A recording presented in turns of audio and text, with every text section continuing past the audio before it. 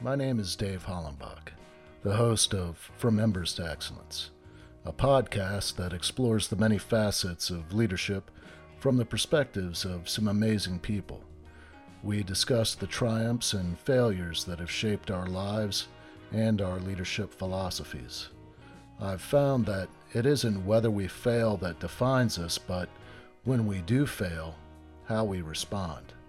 Leaders dust off the ashes and use their failures as fuel to work harder and as lessons to come back wiser and stronger, more resilient, more determined, and more committed to excellence. Today I'm speaking with Lindsay Pollack. She is a New York Times bestselling author and one of the world's leading career and workplace experts. She is passionate about helping individuals and organizations navigate and thrive in the ever-changing world of work. Lindsay was named to the 2020 Thinkers 50 Radar list, which honors the top global management thinkers whose work is shaping the future of how organizations are managed and led.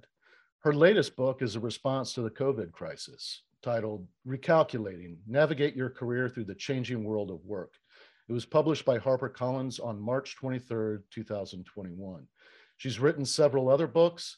Lindsay's speaking audiences and consulting clients have included more than 250 corporations, law firms, conferences, and universities, including Aetna, Citi, Estee Lauder Companies, GE, Goldman Sachs, Google, Pfizer, Verizon, Yale, Harvard, Wharton, and Stanford.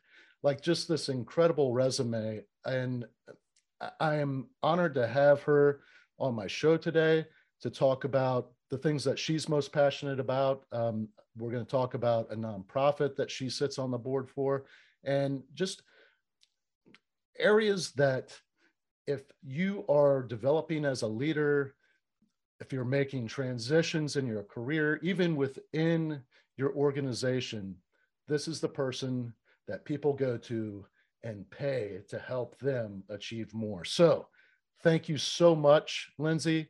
I really appreciate you taking the time to talk with me today and to share your story with the audience. Thank you so much for having me, Dave. I'm really honored and look forward to our conversation. All right, well, let's start off with, your roots. Where were you born and raised, and what did your parents do, and what were some of those early influences that led you on this trajectory? I love this question because I think sometimes the seeds of people's careers are really obvious when you look back at the beginning. So I was born and raised in Norwalk, Connecticut, which is about 80 miles from New York City. My dad, for my whole life, was a public school, high school English teacher. So reading and books were always really big in our family. My mom was an art teacher, and then she left to raise our family. I'm the oldest of 3 kids, and spent my whole childhood in Norwalk, went to public schools, and I graduated and was fortunate to go to Yale University. And when I got there, I kind of struggled with figuring out what I wanted to do. I'd always been, kind of an English student. I liked writing a lot. I remember writing an essay in 3rd grade saying that I wanted to be a writer when I grew up, but I really wasn't sure what I wanted to do. And so I started looking at scholarship programs for graduate school.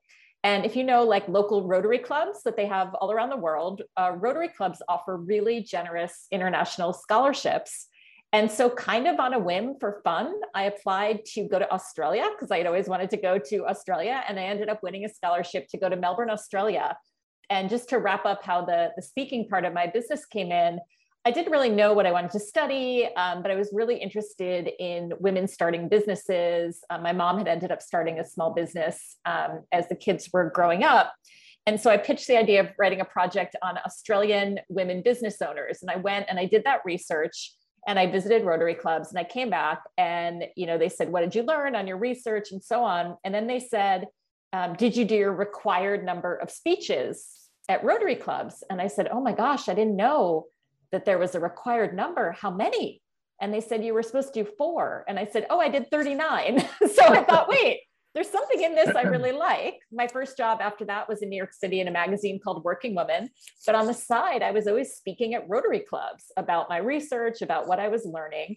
And when Working Woman, unfortunately, went bankrupt with the dot-com bust around 2000, 2001, I accidentally started my own business, giving little workshops on how to get a job. I started a blog on how I had found my first job, and that ultimately became my first book, Getting from College to Career, and the rest has grown from there. So I think the seeds were there really early on, and I was really fortunate to have some opportunities.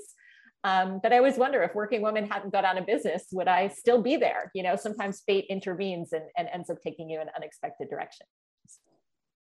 So now you're in New York City, and your major course of work, the influence that you have on major corporations, how did that develop and lead to what you're doing right now?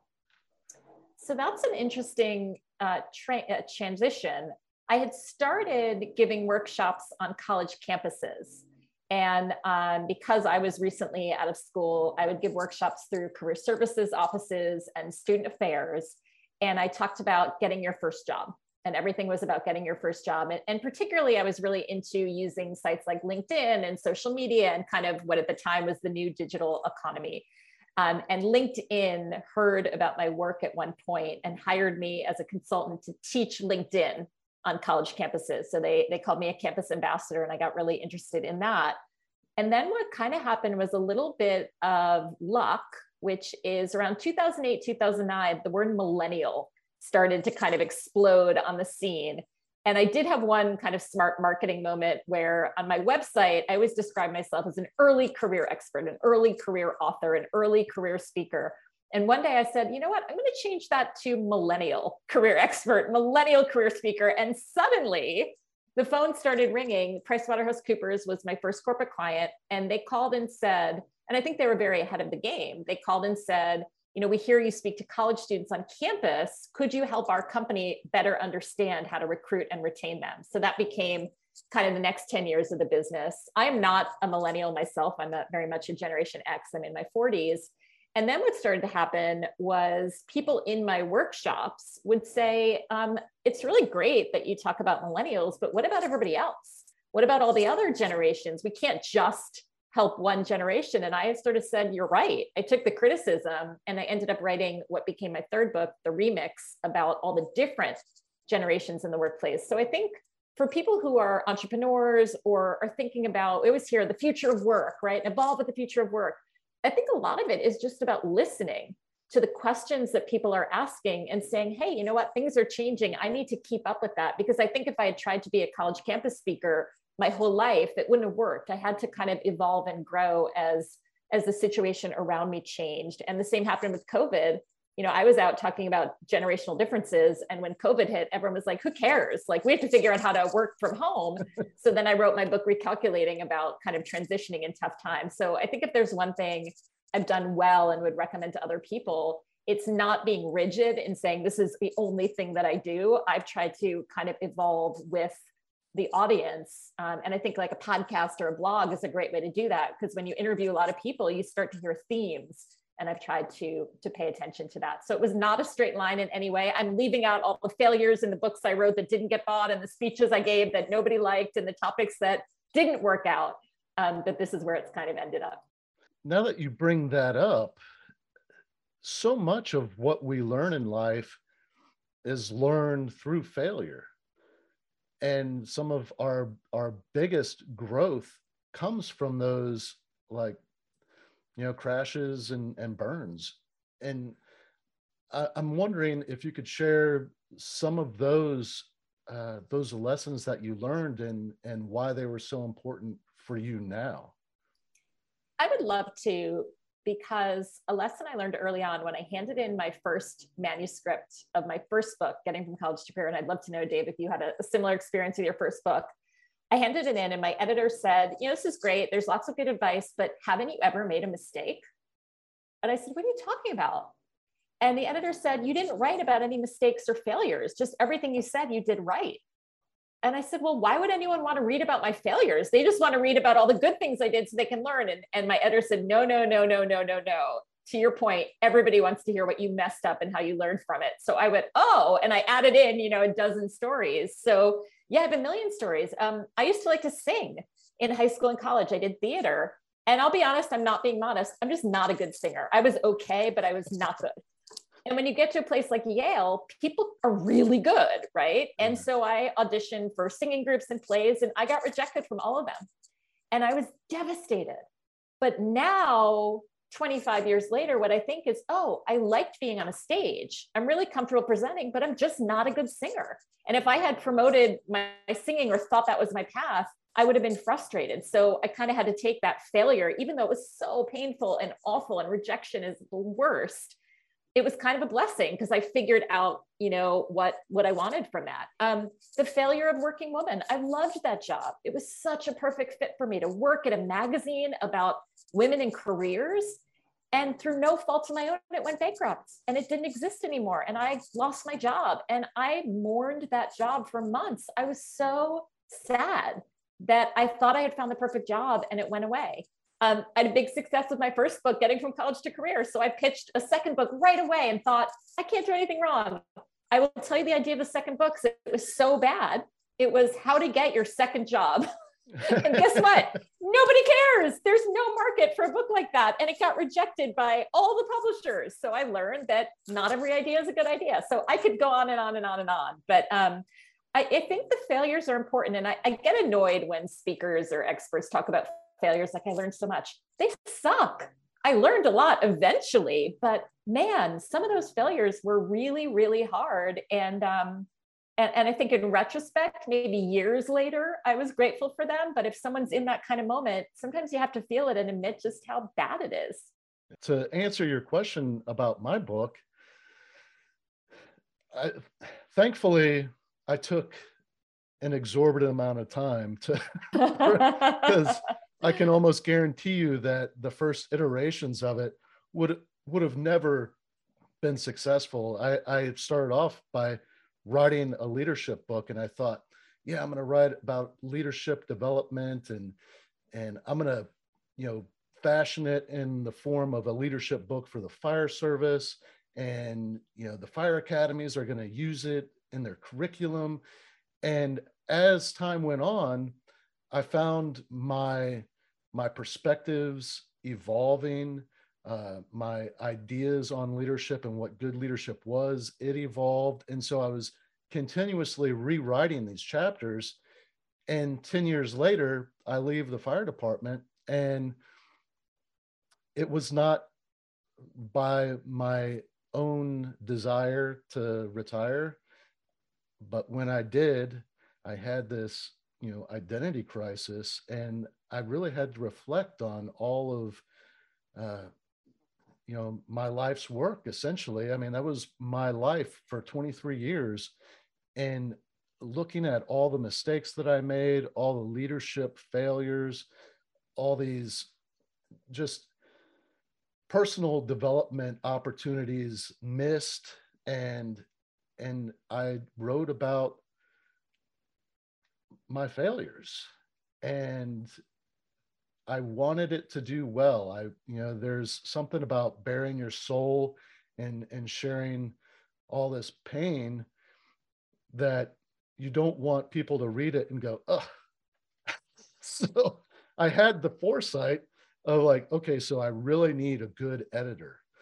And I interviewed 5 or 6 editors and actually sent my manuscript to a couple that just didn't get it.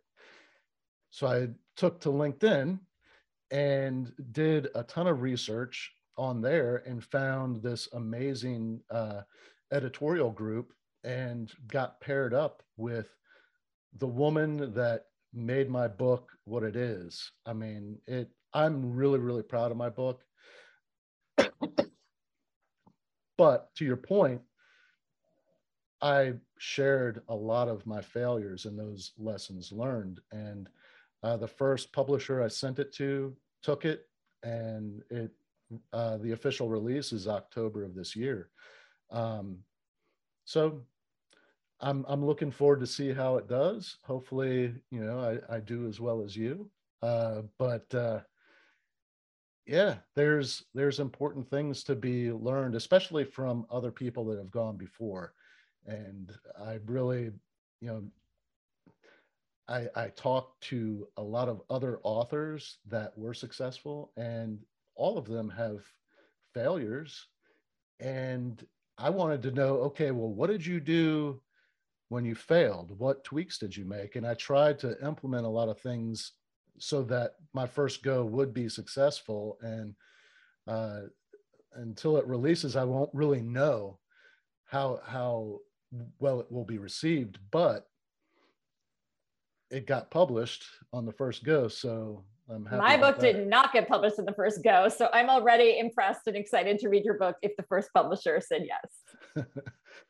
One of the things that you mentioned was transitions and being flexible, and I'm really interested to get your perspective on this, because you're not just talking about changing careers, you're also identifying those you know those areas where we can transition within the same organization. So I was, can you talk a little bit about that?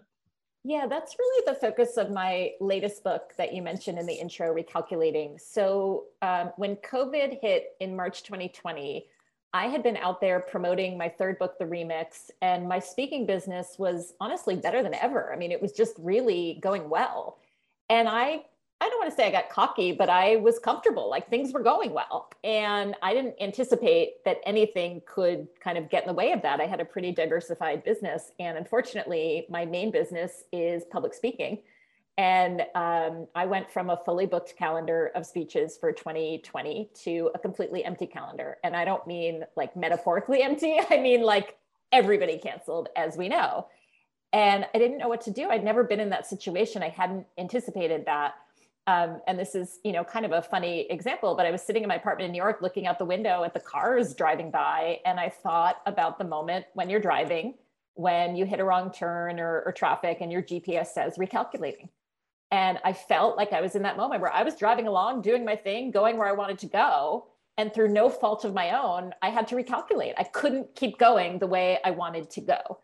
And that was really daunting and really scary. But it was actually kind of this moment of optimism, because I thought when your GPS says recalculating, it says you can't go that way, but there's another way, right? You can still get where you want to go. And so that became the book Recalculating. And when I started to interview other people, and by the way, I think your story and mine are similar in that we both realized probably, I think, the most important lesson of any success, which is you don't have to do this alone. There are so many resources. There are so many people who can help. There's so many people who've done it before. And with COVID, there kind of weren't, right? None of us had been through this. So I thought, well, I just want to see how other people are handling it.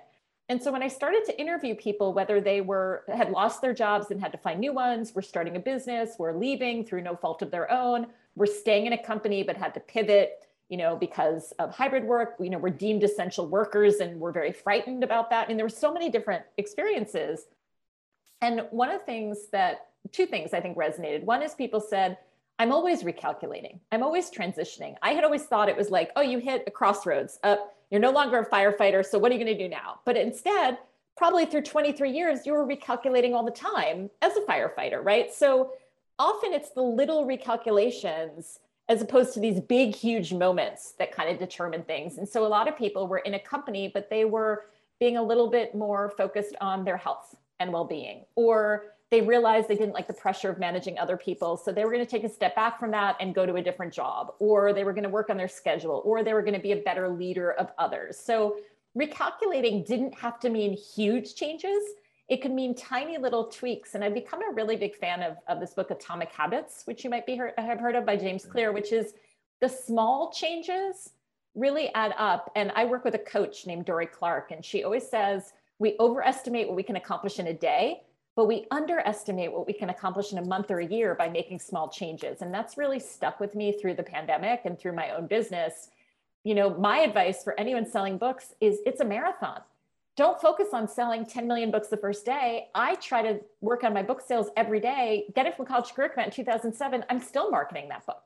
So it's not a one-time thing. It's a constant recommitment over time. And I think while that sounds daunting and like a lot of work, it's more doable than feeling like you have to run a sprint and be hugely successful on day one. Does that all make sense? Yeah, absolutely.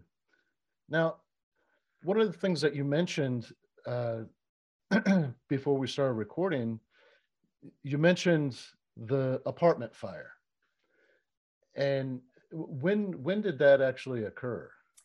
My apartment in New York City was part of an apartment fire on November 19th, 2020. So about 2.5 months into the, or no, sorry, about 6 months into the pandemic. I'm just curious, because what a time to actually lose your home.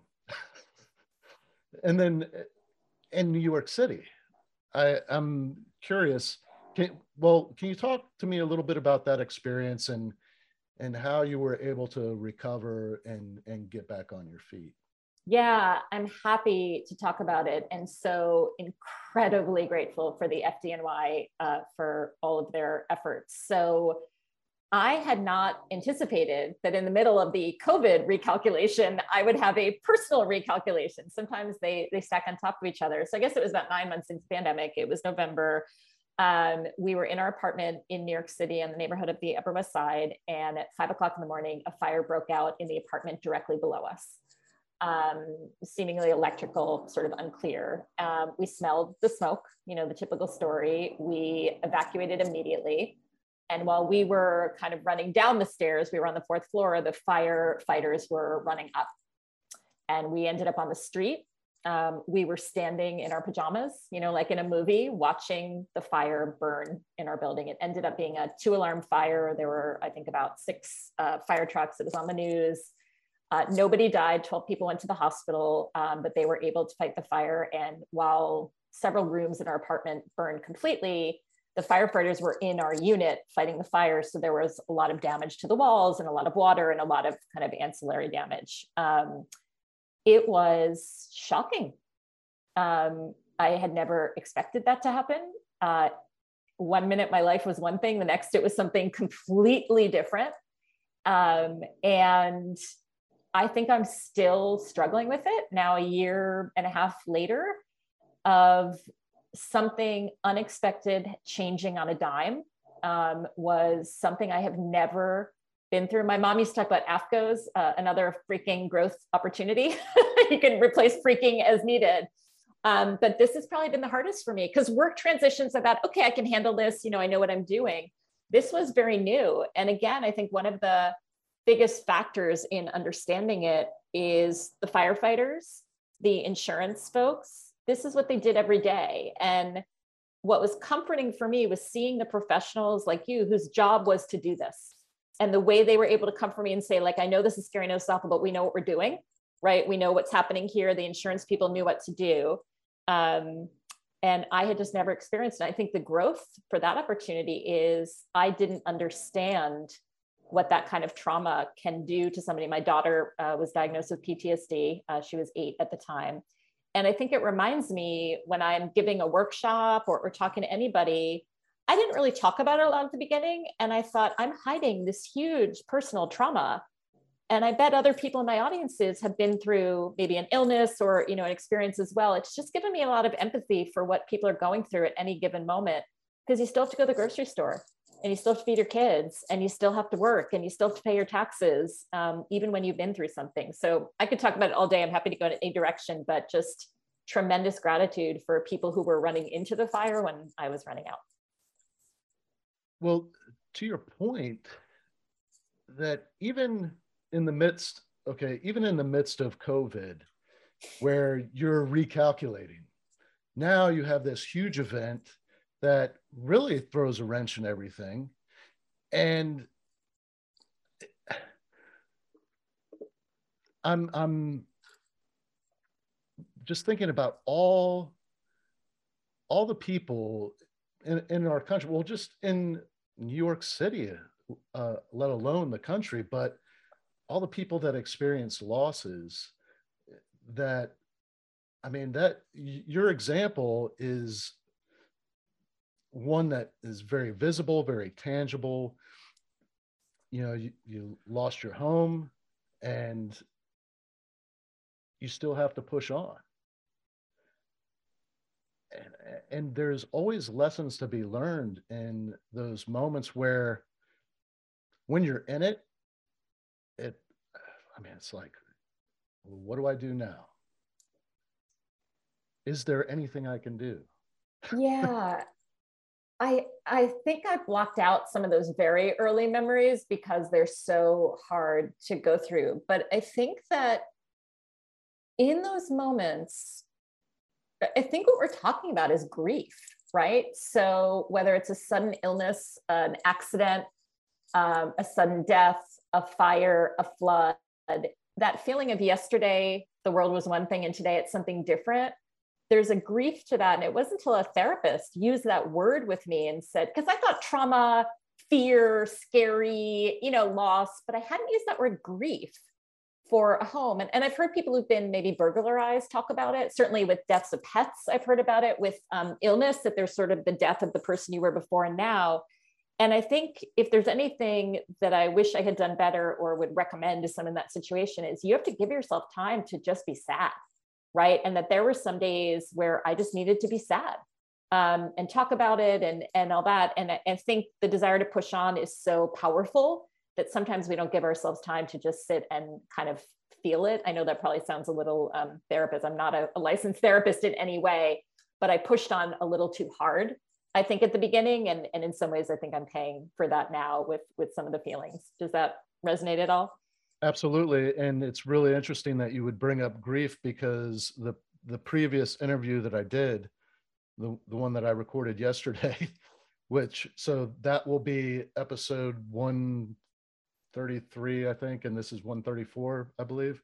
So it's really interesting that right on the tail of that one, you bring up grief, because it was a grief counselor that I interviewed. Oh, I'll listen to that for sure. And identifying really trauma, even with PTSD, areas that we don't address or allow ourselves to feel is that grief. And so much healing can come from actually paying attention to it and not ignoring it. I hear it with unemployment too, that sort of, and you were talking about sort of the loss of your identity. That's another form of grief, I think, for people. I think a lot of us, well, it's horrific that we've lost millions of people to COVID. I think we're also grieving our lives before COVID, right? I think that's another form of grief. So I'll really look forward to listening to that episode. But sometimes just naming something properly and realizing what it is, I found that very helpful. Yeah. One of the things that I touched on when I introduced you and that I really would like to dig into is the nonprofit that you are involved with, 4Block. What does 4Block do, and what is your role in this organization, and what is their primary mission? How do they help people? Thank you so much for giving me the opportunity to talk about this organization. I'm so passionate about it. So around 2015 or so, the founder and CEO of 4Block, who is a former Marine named Mike Abrams, he had started this organization because he had struggled with his transition from the military to a civilian career. He wasn't sure how to translate that experience into the civilian workforce. And he had built up a terrific board with retired generals and veterans. And he very deliberately went out looking for civilians. I have no military background. And he went looking for civilians who were experts on careers and job searching and the workplace and human resources to say, we need to work together to help veterans get into the workplace. If only veterans are working on this, we're not going to kind of solve the issue. So he invited me to join the board. I'm one of the board members of 4Block. And we also started a podcast where we talk about the military civilian divide. And we ask questions like, I said, is it okay to say, thank you for your service? Like, should I say that? Should I not say that? Is it okay to ask you what your job was in the military? And we talk about those questions because I think it's the discomfort or the fear of making a mistake that I think sometimes scares civilians off from hiring a veteran, right? Or from, asking a veteran questions. So we really dig into some of those sort of uncomfortable issues. And people have been really, really grateful for that open conversation. We interview a lot of companies that have hired veterans or have veteran hiring initiatives to talk about how they do that and find the right roles. And we also offer a program for military spouses, because it's really hard for the spouses who have to move all the time to find employment for themselves as well. So it's just a really strong organization to help veterans in the transition, but also make the world a more welcoming and comfortable place for veterans to succeed when they leave the military. What's the process like for a veteran? I mean, does it start when they first get out of the military, or is this something that they could utilize? Is this organization something that they could utilize if they're like 5 years into their departure from the military? We invite people to participate at any stage. Some people start when they're in the process of leaving the military, so they can get a head start. The programs are free to the veterans. They are entirely hosted and paid for by the companies that want to meet veterans. So we have programs all across the country. We also have an app and an online program. You can go type in 4Block to any of the search engines so that you could take the courses virtually if you want to do that. But one of the keys to the program for people at any level is that you're going to meet employers. So it's not just about giving you a training course, but the training courses are taught by the companies that want to hire you. So the networking piece and building your community of people outside the military, because some people don't have any connections outside the military. So what's really important, whether it happens virtually or in person, no matter how long you've been out, is the idea that you're going to meet people who have been in your situation and are really interested in meeting you. So yeah, please check it out if you're a veteran or a spouse or have any veterans that you know. Yeah, I will have a link to the website in the show notes so that anybody listening can easily just click on that link and find out what it's all about and what steps they need to take. So thank you so much. Going back to your book, Recalculating, some of the lessons that you go through in there and some of the tips that you provide, I was wondering if we could touch on some of those. So, because I mean, there's still people transitioning from COVID, and people. I mean, I've interviewed so many people over the last several months that are either employing people that have left organizations, or they're trying to figure out how to help them in the current organization, and really even trying to restructure the culture of an organization to be more, I guess, empathetic to the needs of the people that are working. And for the people that are working and they're finding themselves in an organization, or their employer is one that isn't transitioning, what are some of the tips, or what's some advice that you would give to these individuals? It's such a good question. I keep calling this time the messy middle. We haven't even begun to climb our way out of this thing. And I was just saying, with this whole great resignation trend, something like 38% of people who quit and got another job are now quitting that second job, right? So maybe I should write that book, How to Get Your Second Job, How to Get Your Second Job After COVID. People are really, I think, in huge transition.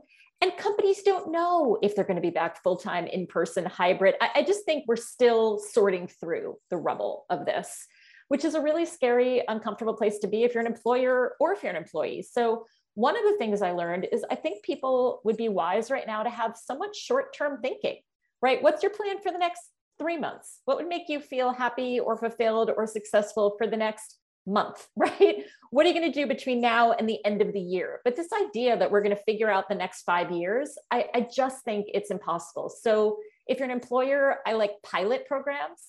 I like giving people short term. I think for individuals to say, okay, what do I need to do between now and the end of the year to feel like I've made progress? What do I want to do in this kind of time frame?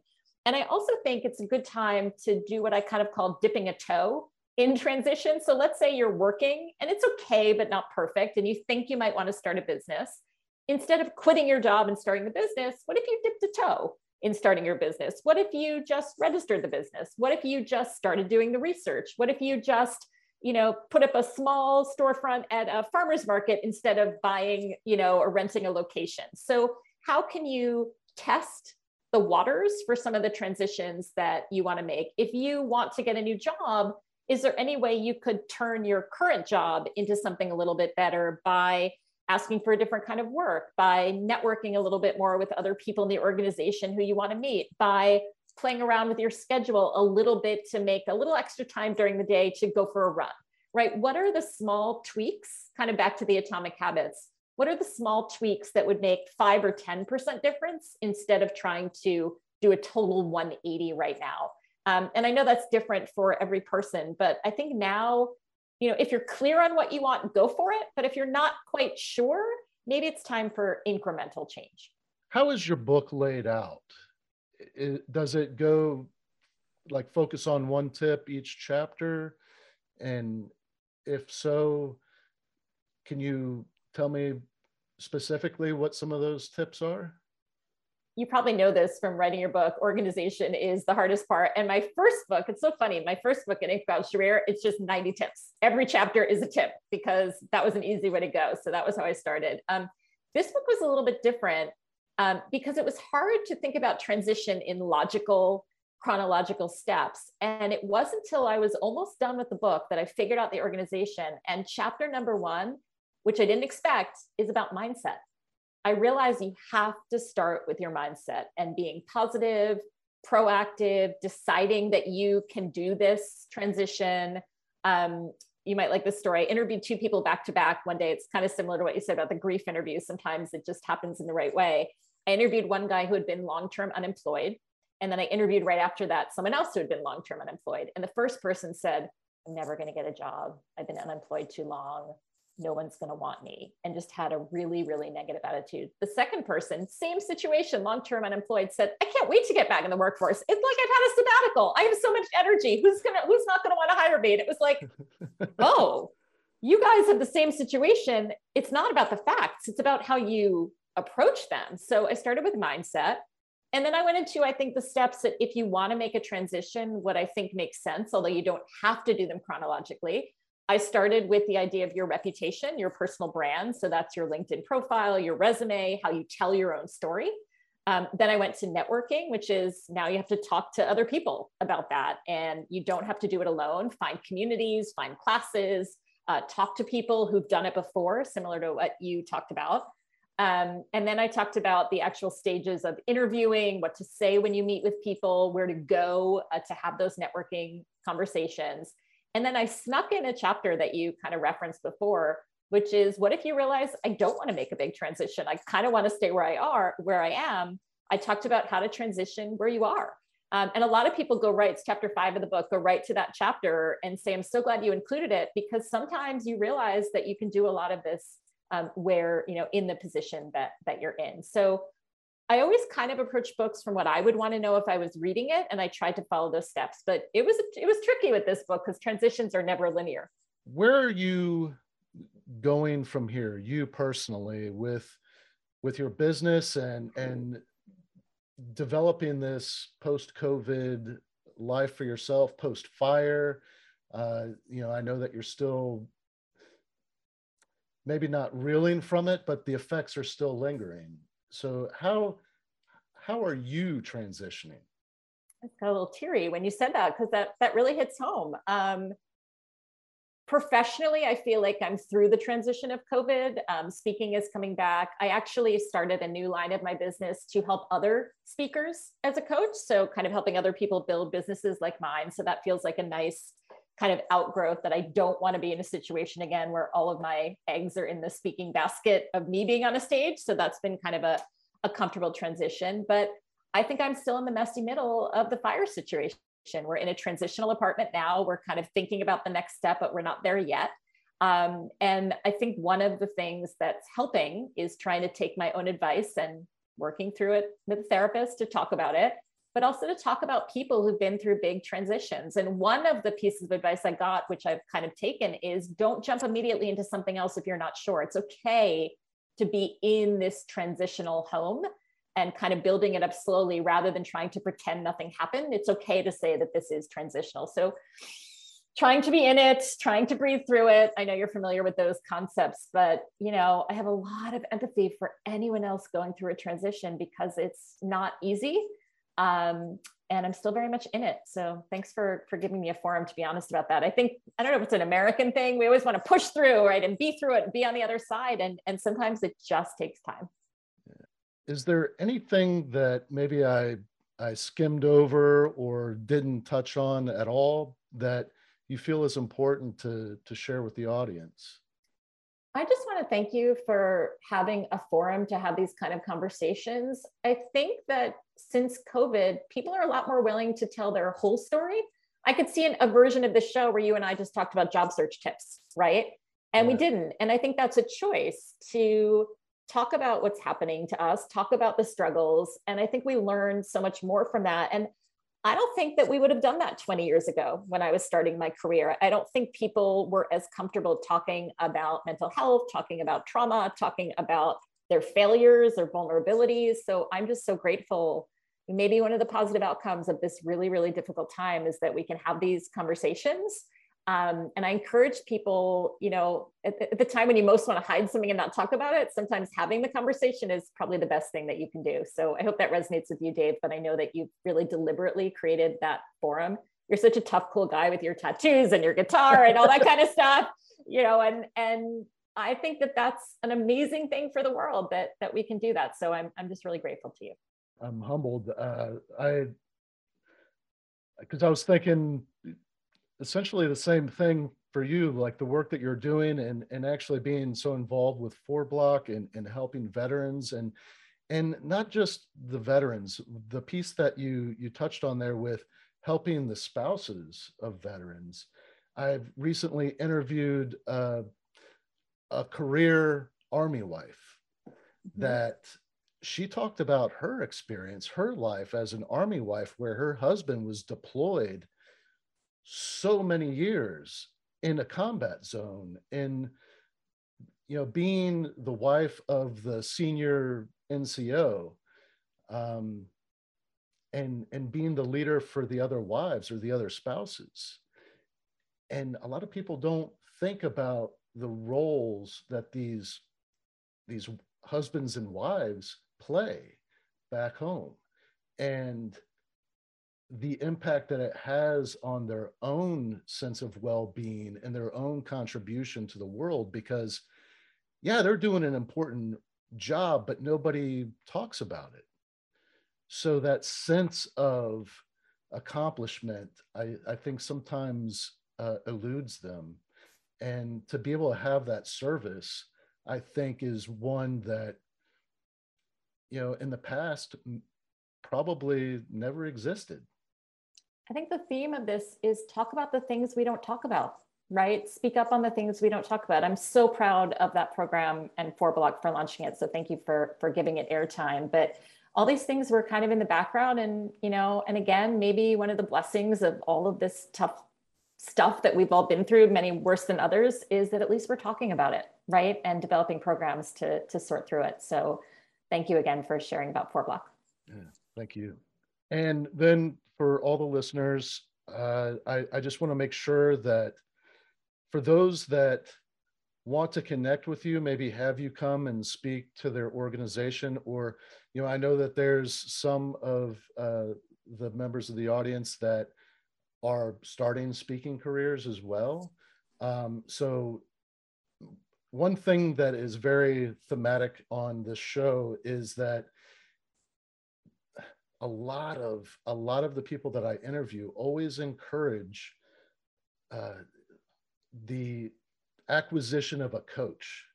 If you want to be successful in any area as a professional, I mean, some of the country's largest corporations, the leaders of those corporations, they have 1, 2, 3, 4 coaches, and that's how they stay on top of everything and make sure that they're honing their skills constantly. And then if you're just trying to break into a field, having a coach that is an expert and knows the inner workings of whatever field that is paramount, I think. So for those that want to enlist your services as a coach, what's the best way for people to connect with you? I love your messaging on coaching. It's like a professional athlete, right? You keep a coach, even you're the best of the best of the best. I've always had a coach for my business. And for people who can't afford a private coach, so many of us put out TEDx talks and books and tons of free content. So you can also get coaching through all those means. So best way to reach me is through my website, lindsaypollack.com. I'm also incredibly active on LinkedIn and thrilled to connect with anybody who is listening to the show. Just ping me and I would be happy to connect. And my new book is called Recalculating. Awesome. And your book is available on your website as well, right? Website, Amazon, or please support your local library or independent bookstore. Awesome. All right. Thank you so much, Lindsay. Such a pleasure. Thanks for having me. Thank you for listening to this episode of From Embers to Excellence. Please like and subscribe to my YouTube channel. Follow me on your favorite podcast platform and visit hollenbachleadership.com for additional content. My goal is and always will be to add value to as many people as possible. So if I can be of any assistance to you or someone you know, please connect with me via email or on one of my social media accounts, linked on the homepage of my website. Remember, our failures don't define us unless we let them, and the only true measure of a leader is the success of their team.